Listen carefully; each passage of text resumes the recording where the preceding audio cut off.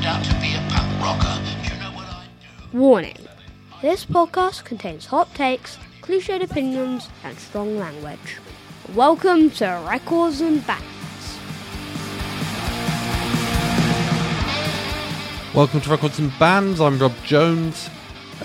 You know how there's some bands and artists that we just stick with, like from when we found them, and we hoover up everything that they make, whether that's albums or B-sides or side projects. Like for me, that would be Pearl Jam.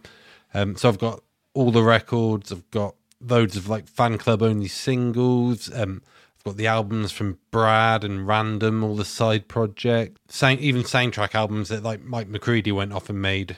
All of it, if it's got Pearl Jam's name on it or a member of Pearl Jam, even after 30 odd years, I'm there for it.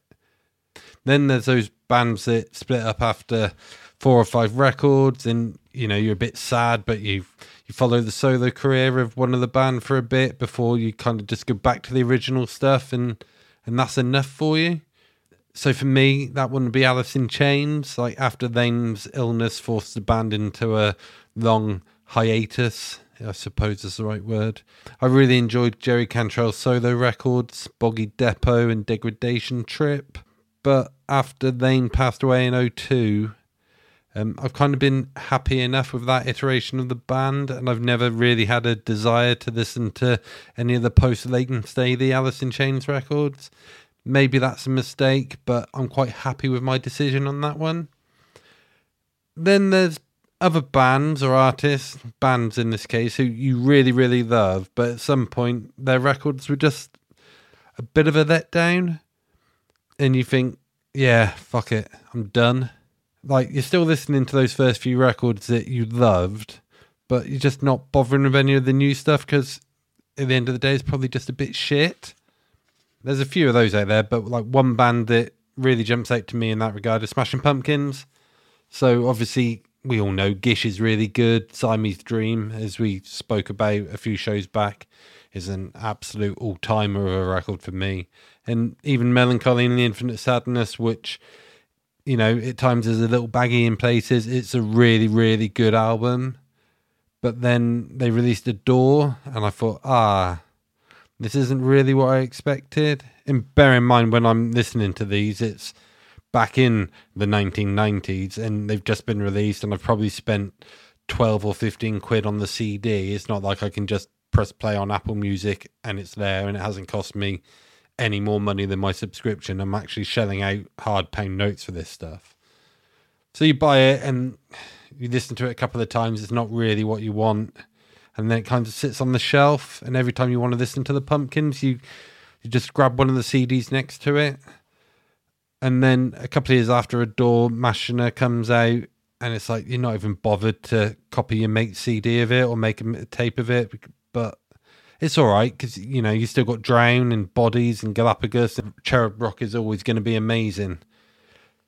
So somehow, and quite unexpectedly, while I was doing the washing up, Apple Music suggested listening to a new Smashing Pumpkins album. When I say new, it was one from 2018, which is pretty new for me. But that's, getting on for 20 years since I stopped caring about what Billy Corgan was being sad about. You can imagine my surprise that it turned out to be good. I know.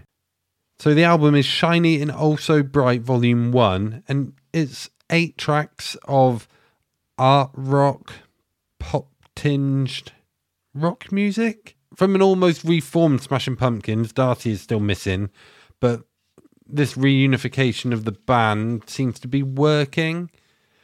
One of the big things for me was how familiar it felt, and I couldn't quite put my finger on why.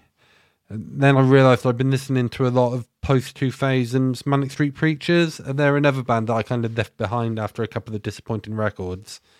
And I'm not sure if it's the production or the arrangements or even just like the drum sounds, which is great, but there's definitely shades of like the Manic's arty, rocky recent records. Now, I'm sure you'll tell me if I'm wrong about this, but at 8 tracks and 33 minutes long, it feels really, really tight and compact. And a lot of what I understand, a lot of what put me off with Smashing Pumpkins back in the day was just it was all a bit overblown and getting a bit long and baggy for the sake of it. But this is definitely different. It feels like, as with most Billy Corgan projects, it's kind of unclear how much collaboration has gone on, but it sounds like there's just some fun going on in the studio. Whether it's the lighter tone on the record or he's just enjoying making music with his mates, Billy Corgan sounds happy. So, standout tracks for me would be the opener, Knights of Malta. The second track, Silvery Sometimes, harks back to 1979, and that's both the drum sounds and the arrangements. Billy's voice is absolutely at its iconic best on Solara, and Marching On is a proper proto-goth stomp along of a record. It's really, really cool. It might be my favourite song on the record, and again, at 2 minutes 20 odd seconds, it's a real tight, compact piece of work. It's really, really good. So overall, it's a great return to form, albeit it's like 4 years old already. I am catching up, I promise. But it's almost like finding a new band again. But there's like 3 other records to go and explore, and hopefully, like now going back to them, they'll be just as good as when I found the original. I don't know if they'll be as good as I can't see them being as good as like those first 3 Smashing Pumpkins records. But if they're as good as this one, it's pretty good. So, Smashing Pumpkins sounding good in 2022, is that nostalgia? Or is it just me finding comfort in a cheerful Billy Corgan? Who knows?